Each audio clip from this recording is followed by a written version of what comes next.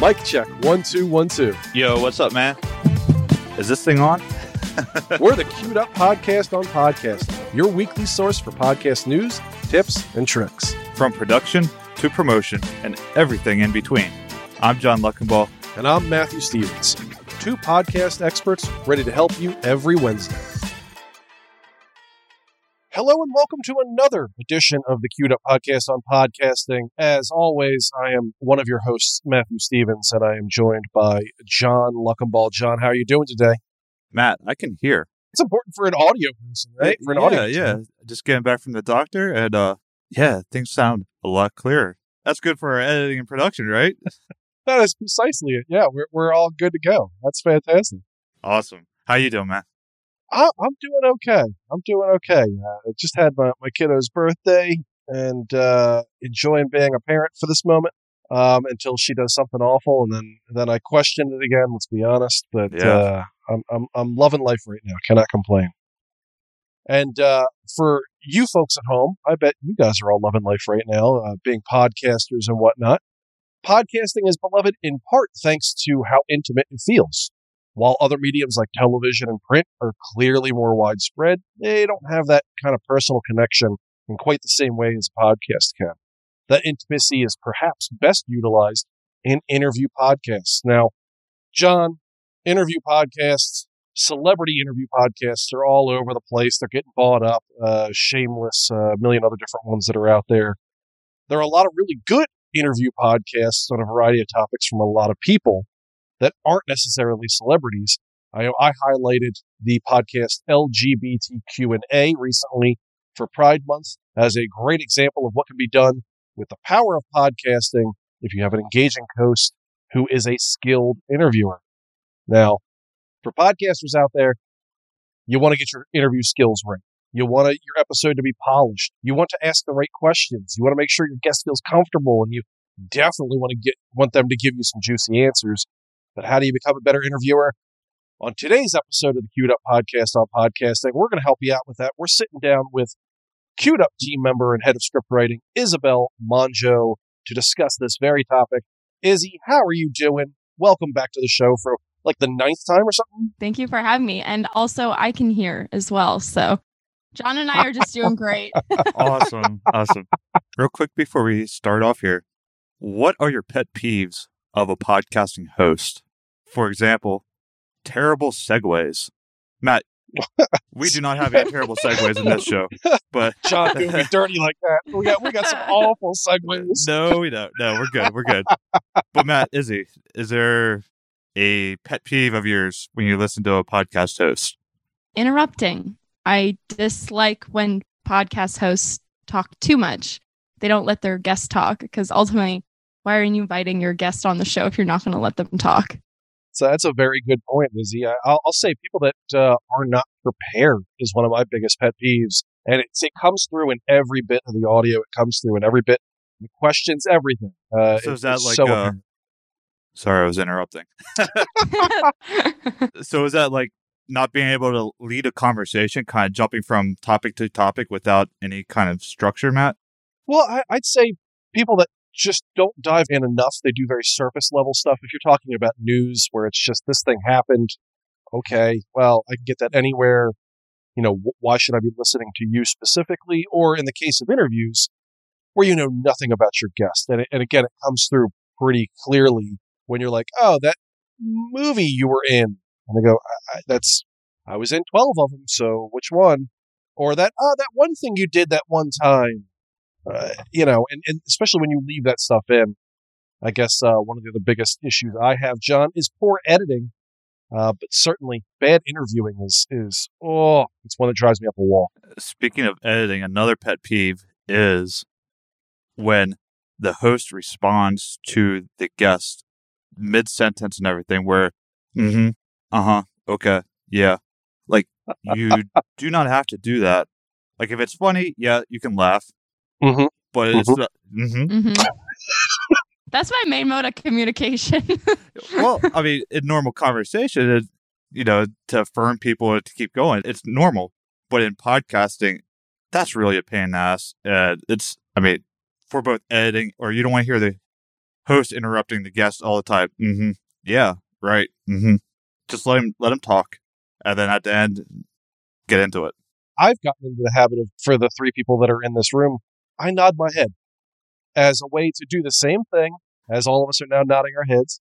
I nod my head to be able to get that same type of thing out because it is such a natural part of normal conversation, of normal communication. You feel kind of weird not doing it, not giving that feedback. So I nod so that way the person knows I'm hearing them. I'm doing the but I'm doing it visually, not on audio.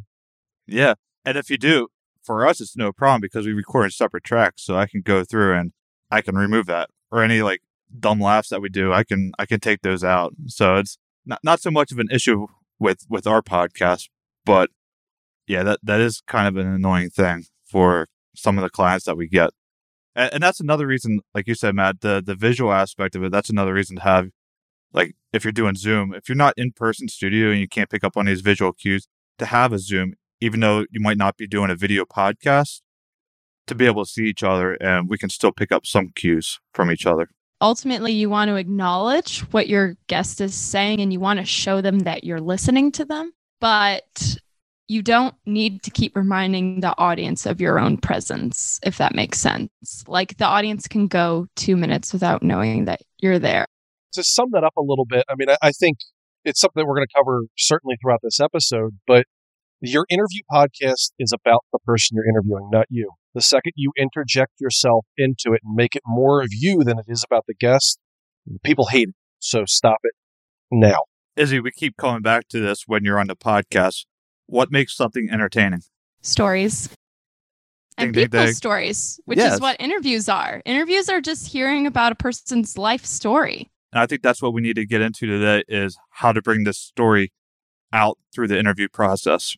You know, Izzy, let's give people the high level stuff before we dive into the nitty gritty. Do you have some just kind of simple tips for conducting better podcast interviews? Well, the very first thing that comes to mind, and I think it's just the most important, is choose a topic that you are actually interested in and a topic that your guests are interested in. Your passion and your knowledge on topics will come through in the interview, and people will be able to tell how much you like that subject or how much you don't like that subject. So gravitate towards the subjects that just sort of light you up inside, that get your brain going, get you really excited, because your interview and your hosting abilities and your delivery will all fall flat if you're doing something you don't care about. I think it's also important that your guests need to have some kind of charisma to begin with. Not everyone has it. So the reality is some guests are much better than others. So finding those guests that would be interesting for your audience also. You shouldn't interview someone just because they're famous or have an impressive job title. If you don't actually care about what they do, listeners will pick up the fakeness through your questions. It can come off kind of like canned, I guess you would say. Your audience doesn't want to feel like you don't want to do your own podcast, right? You should be the one that's the most excited about your podcast and about your topics covering, and that will get your audience excited about it too. Your audience does not want to feel like they're forcing you to make a podcast, because ultimately at the end of the day, you're delivering a product for them. I think if you choose something that you don't like, it will just come through. Speaking of bad segues, this sort of is related to another aspect of that, and it's choosing topics that you're knowledgeable in, or topics that you can then conduct your research in. Just like how your audience will be able to tell you don't like what you're doing, they'll also be able to tell if you don't know what you're talking about. From my experience interviewing football players and things over the years in my previous jobs is, everyone's going to ask the same handful of questions, regardless of where they're on. What makes your interview, what makes your podcast stand apart is the fact that you did the deep homework. I mean, we look at what are some famous interviews. I think Hot Ones is a big one. You've got Howard Stern. Yep. Mm-hmm. And on all these guys dig in deeper. They do either more research up front, or they have someone else do more research for them, or they go about and they dig deeper into individual topics and start getting people's mindset and start doing some of that stuff. But it really all starts with that research. You got to know what your guest is doing. You got to know what's happening there. And one of the things I always say for people that are looking out for tips to become a better interviewer is if you can find that little thing. I'll recall back to a specific interview. Interviewing a football player who, for those people that don't know, they can be really standoffish. They go through PR stuff. So they're very used to kind of giving the canned answers. I found an old Escalade that he had about a decade earlier that he named Black Betty. He loved that truck so much. We talked about it for about 30 seconds. It's a throwaway question, really. But it got him to realize I did my homework. And he opened up a lot more. He got a lot more interested. I stopped getting as many canned answers, and ultimately it turned out to be one of my better interviews. That's where the research, the power of research can really come in at. I think that really points to the idea of your guest will know, just like your audience will know you haven't done your research, your guests will know if you haven't done your research. But if you do your research and you go above and beyond, like you did, Matt, in that interview, they'll trust you more and they'll feel respected more by you and therefore will respect the interview more. Absolutely. So, Izzy, on the flip side of that, one thing that really kind of bugs me is when the host goes on and on and on and on and on about a guest's accomplishments. I mean, they're great and all, right? But that's not really what makes a great interview. Instead of focusing on the accomplishments, maybe, like Matt said, pick out an aspect of the personality or keep an eye out for anything interesting or unusual about them, like what you said about Black Betty. I mean, that's often where the seeds of a great story lie. So when you do your research on your guest, is there places that you go specifically to find more information?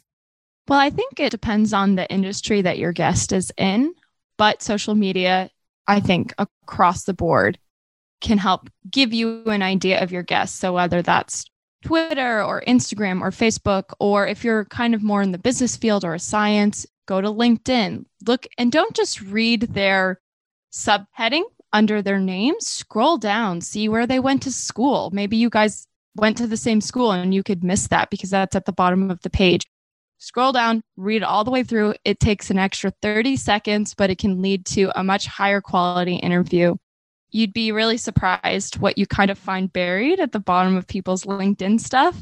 What's really interesting about that specifically is that people are very passionate about the projects they worked on at this early stages of their career, no matter what field you're in, because that's the thing that launched them. That's the thing. Those are the projects that taught them a lot. Those are the projects that helped them enter their career that they're in today. So I always find sort of looking at the origins of how somebody entered a certain field or got to a certain position they are today, that's what they are very passionate about. And while it's great to talk about current topics and what they're doing now, it's also interesting to sort of ask, hey, what got you interested in this topic? Or I saw you did this, internship at 20 years old in Chicago. That must have been insane. What was that like? Just as you were saying, Matt, like the 10 years ago sort of things, I think people get really excited about, or they have a lot of passion for that, or a lot of feelings towards those early stages of their career or their life or whatever your interview is covering. Absolutely. Well, and kind of going back to the point is the reason why that stuff is so engaging as well is because out of the 10 other interviews they're going to do, everyone's asking about the last 6 months because that's as far as anyone's going to research. So when you dig into the stuff when they were 21, they're going to love that. They're going to go, oh man, I haven't thought about that in years. And that's where you get them hooked. And the second they go, oh, that's great. This is a great question. You have a great interview. You're leading into some really good stuff. I think that's a good point, Matt. If they do have other media appearances, other interviews, go and listen to them because you might be able to pick questions out of there that you can ask follow-up questions that weren't asked during that interview. I think that to kind of, rather than getting the same canned answers from your guests, you can actually dig deeper on it. Learn from other people's mistakes. When they asked a question and they didn't do a follow-up because they have 10 questions and they're reading from a checklist and they don't bother diving into a sub-question, ask the same question. You're going to get the same canned response, but then go, you mentioned this thing. Let's dive into that. And now you open up a whole new sub-branch of questions you can ask that no one else has asked but use other people's research basically for your advantage to a certain degree, and you'll get a much better result. You know, on YouTube, like those compilations of like terrible interviews, or, like I love those. By the way, if you want to do your research on how to not be a bad interviewer, those are also very helpful. But there was one clip that is sort of famous, and I can't remember the celebrity for the life of me, but I think it was like it was like a Marvel interview. And the interviewer asked, "What are 3 questions that you want me to ask you?" or something like that. And you could just see the actors and the actresses, their faces just totally crumble. And one of them goes, "Isn't that your job? Aren't you the one who's supposed to come up with the questions?" But you could tell it was so much more than that. They had been doing press tour after press tour after press tour. And then they are so tired. They're so sick of answering questions. And then finally someone's like, "Hey, what should I ask you?" And they just lost it.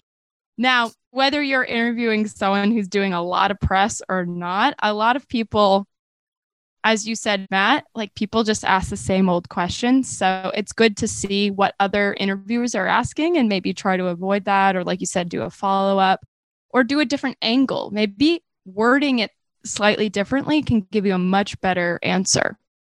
Well, and to double down on that example a little bit, Izzy, is part of the research you should be doing is, what are they promoting right now? Are they doing a ton of interviews? Is this a one-off thing? Is it call after call after call? Is it all in one day? Is it within a month? But some of that information will dictate, okay, well, this is a call. They're going to be on here for 7 hours, and they're talking to media person after media person. I don't know where I'm going to fall in that. If I'm first, great, I get a fresh person. If I fall last, I've got a person who's answered all of these questions a million times and does not have the patience for me. So I have to be more engaging in a different way. I need to talk to this person a different way. I need to lead the questions in other ways in order to get what I want. So you have to know, part of that research is, where is your guest even coming from to begin with? Yep. Mm-hmm. So if your show, for example, aims to help listeners learn, focus on asking why and how questions. From your experience with some of our clients, Izzy, do you have an example of a way to structure a question to get a why and how example? I think that any question that is set up to be, and I know we might touch on this a little bit later as well, but any question that's set up to be a yes or no is not going to be a good interview question. I think focusing on like the why and how, those are the types of questions that even in the most professional business podcast interview, those questions are still somewhat a little bit more emotional in a way than just sort of procedural or logical. So for example, you could say, how did that impact you? Or what did you learn from that experience? Or how have you changed after working at that company? Questions that elicit not just, I guess, emotions, but reflection and sort of prompting or eliciting somebody to really look back and reflect on their experiences or their current state or how they've changed as a person. All those types of questions I found get the best answers, the most interesting answers. Matt, I know we mentioned, preparing these questions ahead of time, but isn't it also important to remain flexible during the interview? Yeah, I think that's something that we have touched upon throughout this entire episode, is you have to be flexible. A guest, especially if you don't know exactly what their answer is going to be, and hopefully you don't, because you're not asking the same questions everybody else is, they might throw you something that allows you to double down and go, oh, I didn't know about that. How did that make you feel? Izzy, you were talking about that. That's those probing questions. Don't go just surface level. Dig deeper as you go along. And part of that is remaining flexible. So when someone tells you, I sold Black Betty 3 years ago. Oh, well, great. What car did you buy now? Well, I bought blah, blah, blah. Okay, well, let's just say you have unlimited money. What car would you buy if you had anything you possibly can? What would you do to it? Okay, well, now I've kind of dug down that rabbit hole. It might not necessarily be super important to the interview itself. It might not be something we actually put out. But again, I'm just making that person feel more comfortable. I'm that flexibility is allowing me to do more with that person than what I normally would have been if I'm, again, just reading off a cue card. Matt, even taken off of our podcast, I mean, I know we've had a couple guests where one in particular where we came in wanting to do an episode on like social media. When the guest's first answer was like, I hate social media, we shouldn't, don't focus on social media. That pretty much scrapped our entire list of, our questions. Or from then on, we had to structure the questions in a different way. So it wasn't on social media. It was on the direction that the guest wanted to take us. Now, I guess that's where you can say the question that you want to ask next lies within the answer that someone is giving you, right? So that's going to be your best follow-up question. It's not what's the next question on your list, but kind of going off of the answer that they give and building off of that then. Yeah, you should always be vibing with your interview guest. You should always be feeling what they're saying and then using that to kind of break off and do other things for sure. The hard stops of, okay, so we were just talking about the car. What's the last thing you ate? Well, that's a hard stop. That completely resets the bar again. You have to start all over again.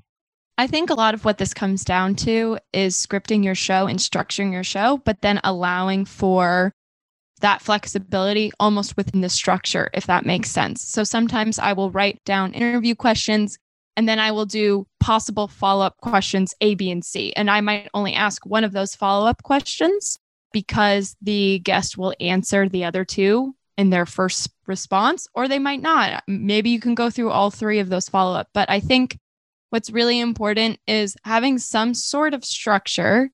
But then you can always put in your script, if they don't cover this, ask this, or if they do cover this, ask this. And those are more notes for yourself. And that's totally okay because at the end of the day, the script is a working document. It's not a final product. It's just a blueprint for the podcast show that is going to come out. So don't be afraid to write that flexibility into your script, if that makes sense. And if you do your research, like we've harped on a lot because it's really important. If you do your research and your guest basically throws your whole script out the window, fall back on the research again to come up with questions on the spot. So like you guys were saying, that person did not want to talk about social media at all. Okay, well, what else is in their background that we can talk about? Or what are they doing currently? Or where are they heading in their career that we can sort of cover instead? And that episode turned out wonderful the way it did, going into more community engagement. And it was an excellent episode. That type of stuff's happened throughout my career quite a lot. You get a guest that just, they're not feeling. It's obvious they're not feeling, even if they're not going to be as transparent as, I hate this topic, let's not talk about it. You can tell in their answers, they're just not, they're not there. Izzy, let me ask you this as the scriptwriter here that's queued up and as a person who prepares a lot of that stuff. It sounds like you should have far more questions than you're ever going to ask. So that way you can go in a bunch of different areas. If a topic is off limits or if they're just not doing it, it sounds like you should, by the end of the interview, still have a good interview's worth left of questions on your sheet. You don't want to overwhelm yourself in the sense that you don't want to look at a sheet of paper that has 100 questions on it and you're like, wait, which one do I pick next? But I definitely agree. I think that you, at the end of every interview, you should still have 1/3 of the questions or half the questions you didn't even get to. I think it's the sign of a great interview to have leftover interview questions. And it's better to have questions left over than to run out of questions halfway through. Depending on the length of your interview, I usually have solid 10 interview questions, but then I have follow-ups underneath those. So I might have anywhere between 20 and 30 questions, actually, if you include the follow-up questions under the main points. But I still have those 10 points. And that's also something that could help you in your scripting. Don't be afraid to group your questions by theme. So, for example, if your guest, they work in the NFL and then they do a lot of charity stuff, then organize your questions by those different areas. So if they get really, really excited, maybe they get really excited about the charity instead of them, you talk to them about the Super Bowl and you realize, I'm just not getting anything out of them. And you switch to charity and you realize they're really excited about that. Well, now you have 10 questions on that you can follow up on. So that's just an example of what might make it easier for you is sort of grouping those questions together. Excellent. That's awesome, Izzy. How about going into the interview? Is there a certain process, a pre-interview process that the host or the podcast production team should do with the potential guest? There are a few logistical things you want to take care of. Make sure you have their permission to record. Make sure, and you have that on the recording. You say, do I have your permission to record? Do I have your permission to ask you these questions? Do I have your permission to release this?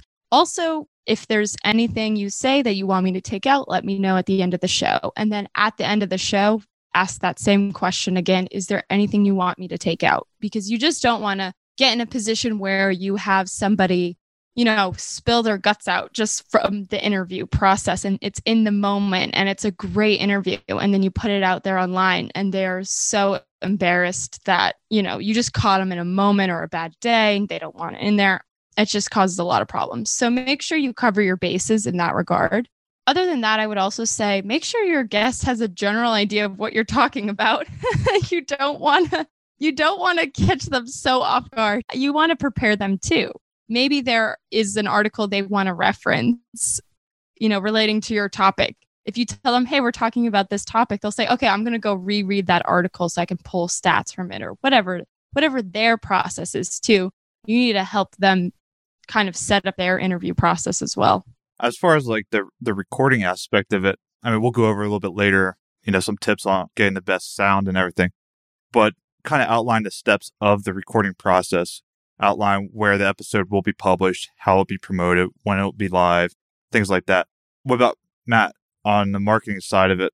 Is there things that you have to go over with the guest, like as far as promotion, cross promotion type of things? I think it's always good to ask them if they'd be willing to share things, to tell them, hey, we'll send you over a graphic. Would you mind sharing it on your social media or, your blog? One of the other big things is, thank them. Thank them for being on. So they don't have to be. They're taking time out of their day for this. And I can tell you, having done enough interviews over the years myself, a good half of the people never, ever say thank you. It's like it's an obligation for you, and that you should be grateful for coming onto their show. And that is the quickest way for me as a guest to go, well, I'm never doing that show again. That was miserable. And then, Izzy, you also mentioned, cue them into what you're going to do, what you're going to ask about, the rough beats. And then don't spring something on them that is a hot button topic without having covered that first. Again, I've also had that happen to me too. And in the middle of an interview, live on the air, I go, I'm not at all qualified to talk about that. I'm not going to. Makes the interviewer look crappy, makes me look crappy. None of us win out of that. For somebody in pre-interview processes, talk to your guest. If you're pitching them, they should know what you're going to be talking about. They should know the ways you're going to promote it. They should also, again, if you're using them, if they're a big enough guest in this way, they should also know what you're going to hand to them for promotion purposes and ask them if they're willing to do that. Most times, yes, they're on there because of a specific reason. They understand the cross-promotional abilities. So it's usually not a big deal, but do it. Okay, so we're prepared. Now we're getting into the interview. We're recording it. We're going through it.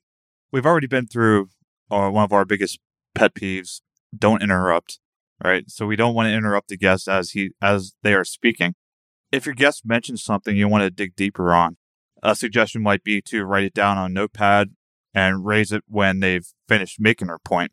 But most importantly, when your guest is speaking, stay silent. Don't even do the, yeah, okay. That's both annoying for the production team and for the listeners. But on the flip side of that, Matt, we have to keep the conversation moving forward. 30 minutes might sound like a lot of time, but if you got a lot of ground to cover, it isn't. So do you have any tips on keeping that conversation going forward? How to rein guests back in? Well, John, that's a great point. And I mean, let's be transparent here. We keep this interview very loose, very carefree, because it is. We're all coworkers, so it helps. We've got 8 points that we want to talk about here. There are 8 individual things. So we know, okay, we're working on, again, to be fully transparent, about 39 minutes of recording right now. In order for this episode to not be 2.5 hours, we're probably going to need to jump into the next thing pretty soon. So, i.e. keeping the conversation moving.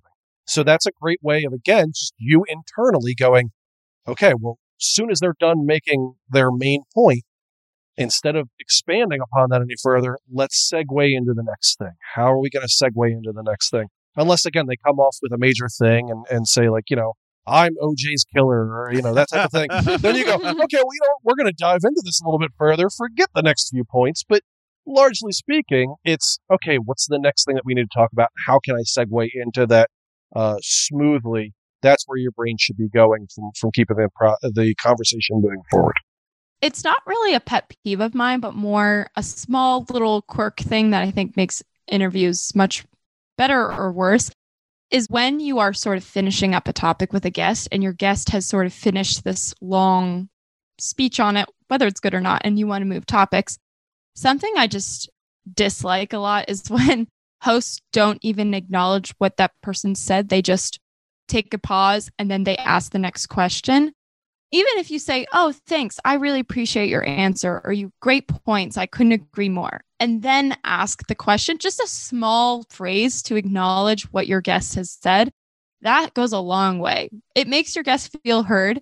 It gears your audience up for a change. When you say something like, thanks, those are great points, I couldn't agree more, and it's sort of like a non-answer, but it's a very kind of important non-answer, your audience, I think, is starting to prep, oh, okay, so something else is going to happen now. So I just really think that a quick one-sentence acknowledgement of what they've said before moving on is a great way to sort of segue. The next question on my list.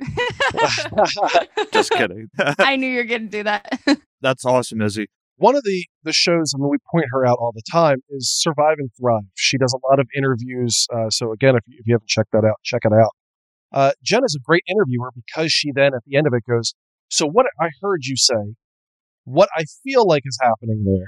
You sum it up at the end of it. It creates a nice little bow at the end of it and allows you to kind of move on. Personally, that's not necessarily my style as much. Each interviewer is going to have their own style.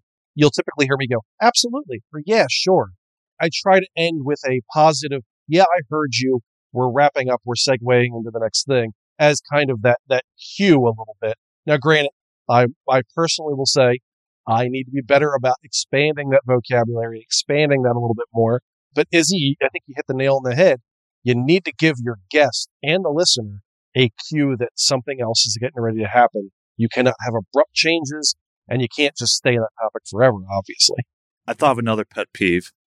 Well, when you segue into another topic, don't say, the next question on my list.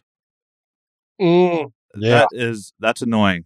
It's just lacking creativity in a creative art. Honestly, I'm going to say it's lazy podcasting. Does it excite people? Does it entertain them? Does it elevate your show above the thousands and thousands of other interview podcasts that are out there? No, it doesn't. It's just lazy podcasting. Yeah, I completely agree with you on that one. And, I don't necessarily mind having it in there every now and again type of thing, especially if you're being really transparent that like in this, we have a list of questions that we're going to go over. We've got points that we need to make. Just don't do it every time. And even then, try to get away from it. Try to push away from it. I think one of the things, I'll make this another small point in the middle of all of this, is you should always be listening to your interviews and going, man, I say a lot. I say absolutely a lot. I say correct a lot. I need to consciously change that. You should be doing that as a podcaster regardless. You should be listening to yourself and then going, oh man, that sucks. Let me change it. Or that's a little too repetitive. Let me change it. You should always be trying to evolve. The same thing goes as an interviewer. Your first interview is not going to be good. You should look back a year from now and go, ooh, I'm cringing at how awful that interview was. You should. You always should be. You should be in a lot of things. We should always move forward. Speaking of this very specific point, evolution is very much a part of that. And becoming a better interviewer over time is a part of that. You have to listen to what you're doing in order to figure out what you're doing wrong. That's an awesome point, Matt. So yeah, listening back to your own interviews, but also what about listening to master interviewers or interviewers that are pros at, or that are good at what they do? Do you have a favorite interviewer that you guys listen to?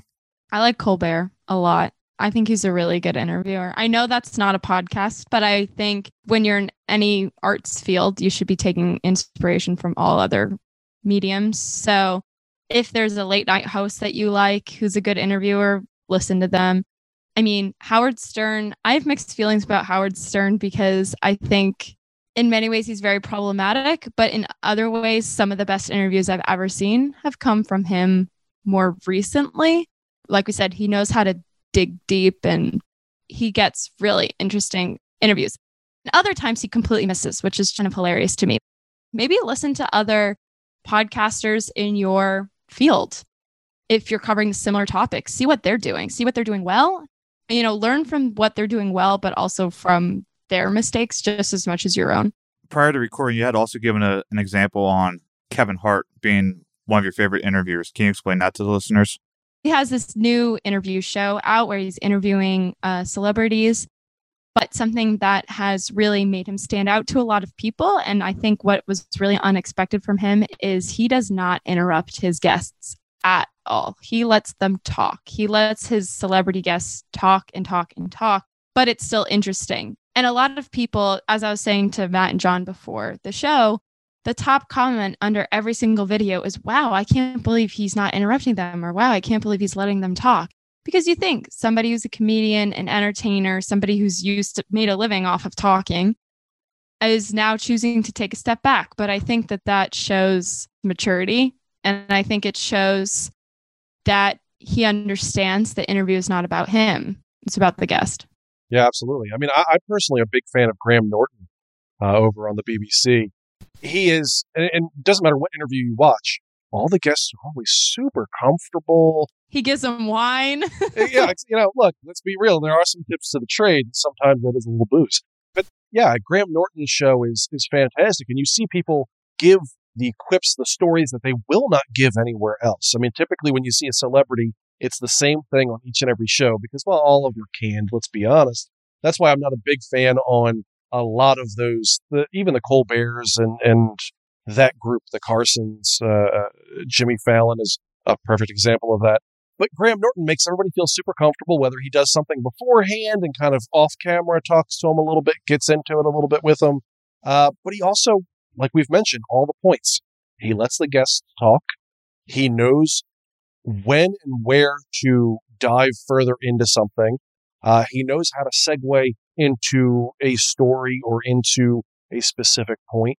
And more importantly, since he has multiple guests usually all around, he allows them to kind of play off of each other in a way that is just super organic. And a lot of his best interviews are when two celebrities are, no, really, I didn't know you did that. Yeah, I totally did that. Oh, we should get coffee afterwards. Yeah, that's awesome.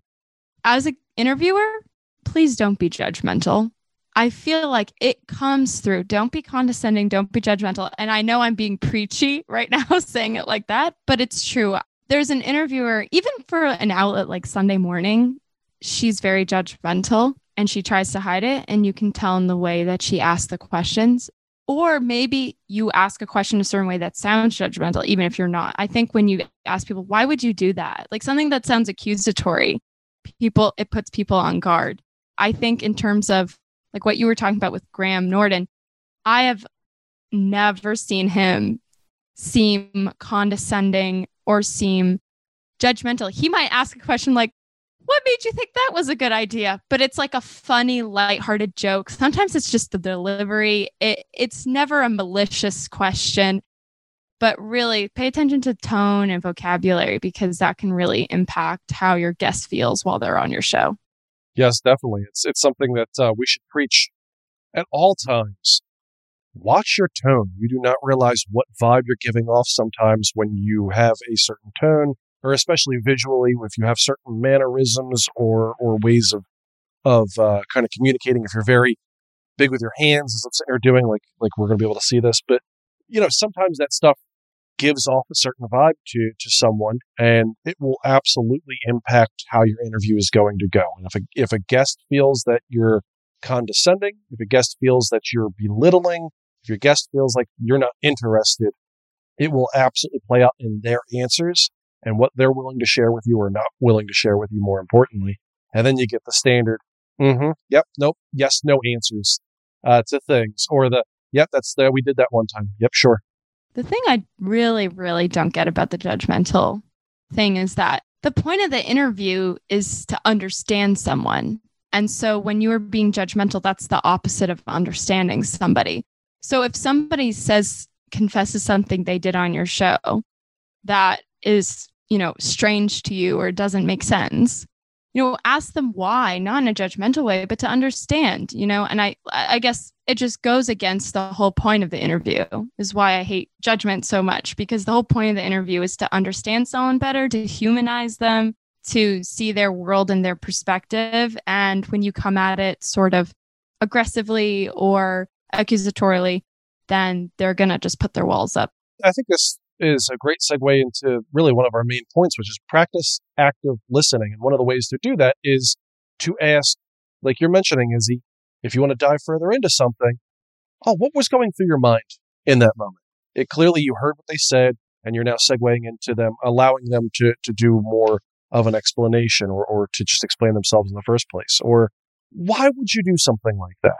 Again, just tone is big important there, but it allows you to continue going through and paying attention to what they're saying, so that way you can double down into some stuff. There's a Howard Stern interview with an actress who was talking about after her parent died. I think it was after her father died. She was in so much pain, she broke her hand. And this was when she was like 5 years old. And so Howard Stern was like, why did you break your hand? I mean, anyone could be like, you're crazy. You broke your hand after hearing, your father died when you're a child. Anyone, people might think, oh, that's messed up. But he asked her, what made you want to break your hand? And she said, I was in so much pain. I wanted to feel any other pain. Wow. And so as a child, she broke her hand. And it was one of the most powerful interview moments I've ever seen. And it was just because he had asked her simply and honestly, what made you do that? And not in a way that was rude or judging. That kind of goes back to our point that if you ask someone a question they've been asked 1,000 times, they're going to give you that same answer 1,000 times. Or just like how Howard Stern asked her that question, why? Do you have any further tips on helping someone to develop quality questions to ask your guests? I think a lot of this comes down to emotional intelligence as well. Doing your research, making sure you're knowledgeable, but like we said before, picking up on the cues that your guest is giving you. If you're asking them about a topic and maybe they said they feel comfortable talking about it, but then when you're asking them those questions, they look visibly uncomfortable, move on. I think it's really important to read your guest. This is why we said earlier, it's really important maybe to have a video going, even if you're not recording the video. I think it's really important to just pay attention to the body language of your guest. The basics that everyone should be going through in their head at all times is the who, what, why, when, and where.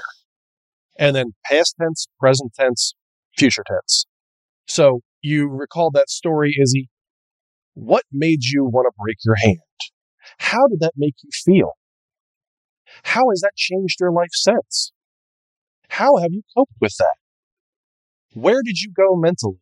All of these things are things that I can ask that are around the who, what, why, when, and where, and around different times, whether in that moment, in the future, or current tense, if we're talking about something that was in the past, that allows me to open up so much more when I hear something. So in your head, when someone's saying something, you should obviously always be actively listening, but apply the who, what, why, when, and where to that and dive into it a little bit more. That usually is a great way to, on the fly, get new questions.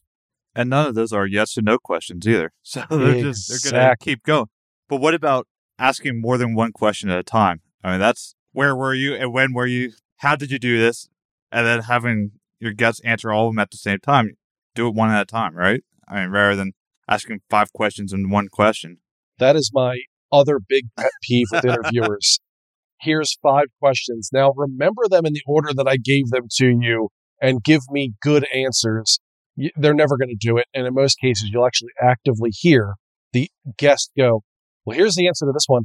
What was the other question you asked? Which is not good. It's just not good interviewing.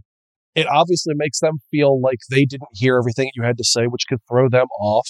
It's not good as a listener. I want to hear everything. And now I feel like we've put a wall between the answers.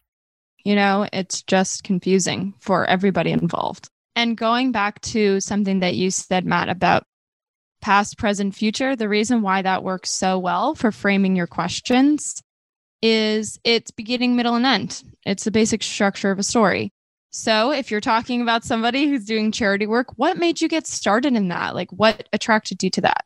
What are you guys doing now? What would you like to do in the future? Where do you want this to go? So if you structure your questions past, present, future, it's just a basic beginning, middle, or end. And I think it gives a lot of structure to a podcast. And I know I iterate structure a lot, but the reason why is the number one reason why people turn off interview podcasts is they can meander. So structure is really important to keep audience retention. There's that keyword again, Izzy. Story. Everything's a story. I know I'm biased, but everything's a story. Everything is a story. An interview is just about a person's story. All right, Izzy, we've talked a little bit about our pet peeves. What are some questions that you absolutely want to avoid? What are some questions that make you cringe when you hear? Similar to like not asking yes, no questions is when you ask somebody a question and then you answer it for them because you keep talking. Those two are kind of big. Did you write that down or did you do this instead of saying, how did you react to that? Or something like, would you say that's a frustrating experience? Yeah, I mean, where can you go for that? Yeah. Objection leading. Okay, so we've talked about some of our key pet peeves, some things in order to make sure that you are well prepared for your interview before you ever sit down with your guest. Some things you can do while your guest is talking so that way you are both actively listening and you are finding new questions to ask in the moment that plays off their answers.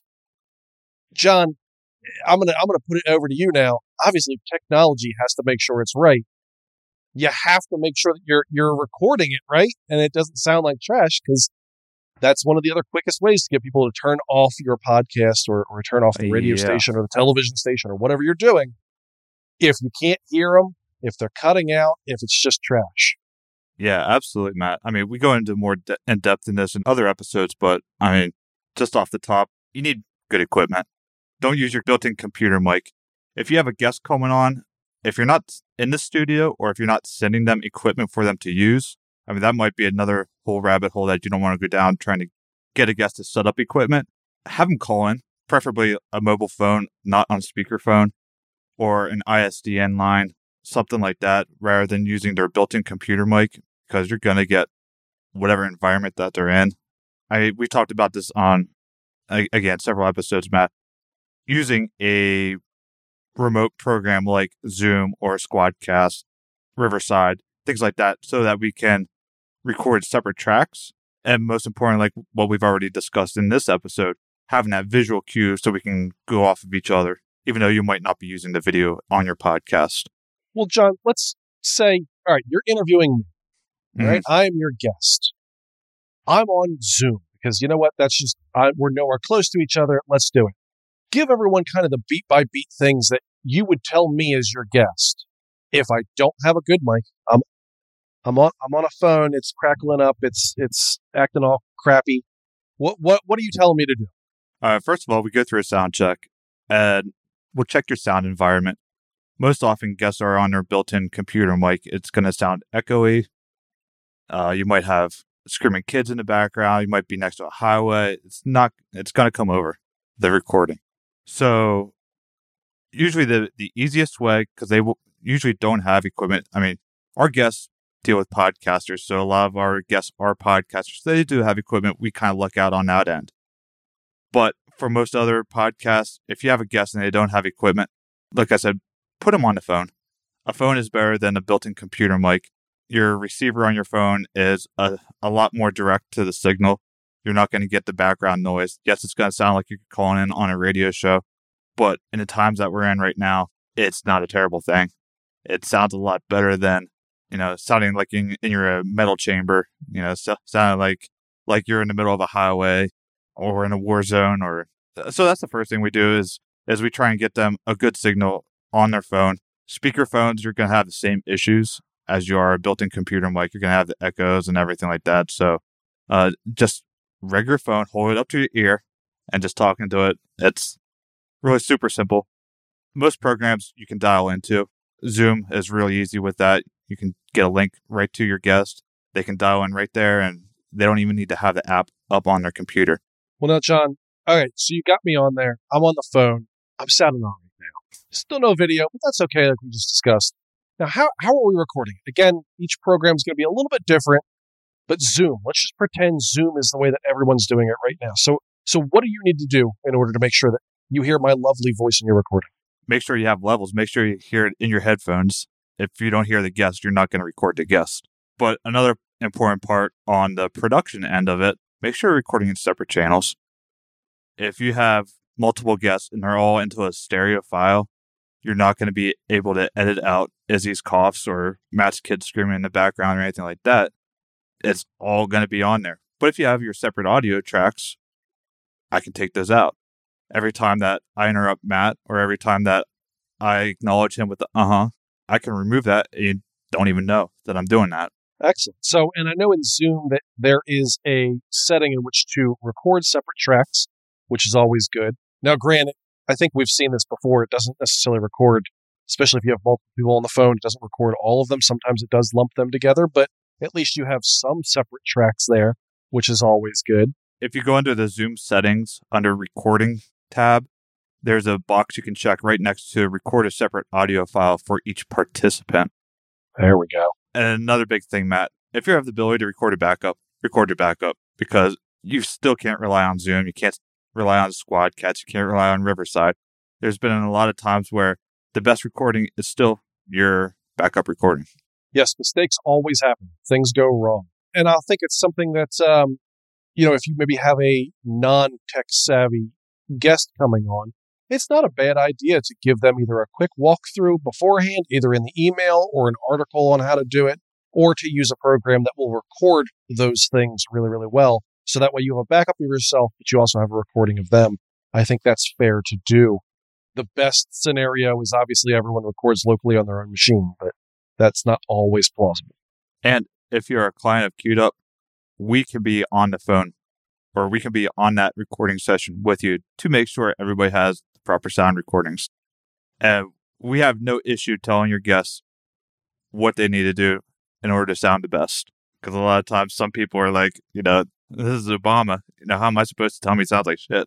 Right? We will. Also, if you have a guest that has a lot of quirks or if they fidget a lot, I know that's one of my big problems. I fidget a lot. So it's good to have separate audio tracks again, so you can cut that stuff out. I don't think the audience needs to hear the clicking of my ice and my Dunkin' coffee this morning. I've been clicking a pen like crazy over here. Or yeah, or like one of our guests recently on our client's podcast that chewed gum the entire time. That was a nightmare in editing. I'm a big fan of the mouth breathing, John. But all of these things, I mean, we're making some light of all of this stuff, but I think it's all, any of these things reduce the quality of your interview. And you could have the greatest interview in the world. If your guest sounds terrible, if they're cutting in and out, if you are breathing on mic and you don't remove it afterwards, or your guest, like you said, John, there's a highway right behind him, the dogs are barking, this is happening. It sounds chaotic. It doesn't allow you to, and we mentioned it at the top of the show, it's an intimate thing. The second you start removing that, the second you start adding some barriers there, adding some additional noise that is not actively in your own house, it takes you out of that moment a little bit, which means, again, the greatest interview in the world, not going to sound good. So you have to make sure your technology is right the first time around. And then there's nothing quite like, oh man, this thing sounds terrible. There's no way we can put it out. How are we going to possibly use this interview in the future? How are you going to feel having to contact that guest again and be like, yeah, we screwed up. Either because it didn't record right or because it didn't sound good. Exactly. And the best thing you can hope for at that point is maybe they'll come back on and re-record a little segment, or that you're able to use the little bit of snippet that did sound good in a promo for a later show. So yeah, I think when we talk about all the things that you can do to become a better interviewer, it's really cut up into two sections. Make sure that you do your research properly and that you're good with your guest and the interview questions themselves. And then make sure your technology is right. If either one of those things are failing, your podcast is going to fail, your interview is going to fail. But more specifically, find guests you're really interested in.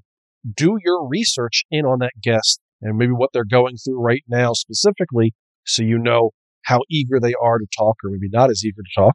Prepare and ask probing questions have a pre-interview process. Keep the conversation moving forward so you don't end up with a 4-hour-long podcast.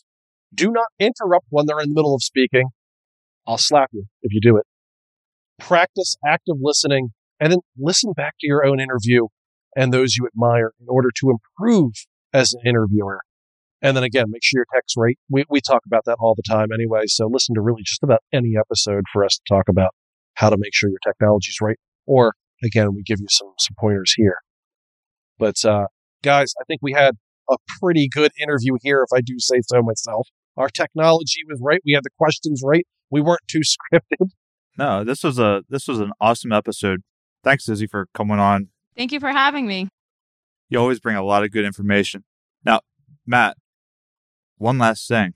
If you're having trouble finding the right guests, I believe we can help. You know, John, I think we can. I don't know why I'm feigning ignorance to this. Yeah, no, it absolutely.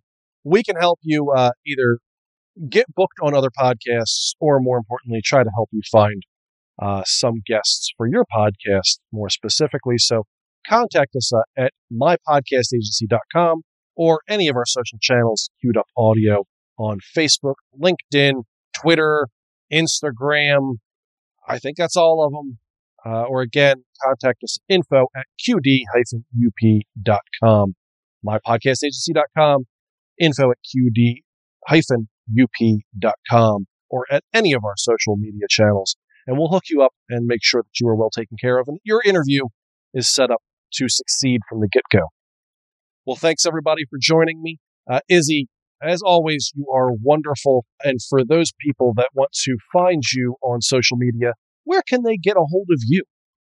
You can find me on Twitter at Izzy's_Inc_, or you can email me at Isabel@qd-up.com. Or if you contact John or Matt, I'm sure they'll get a hold of me eventually. Awesome. Well, thanks, Izzy, for joining us and telling us all about how to be a great interviewer.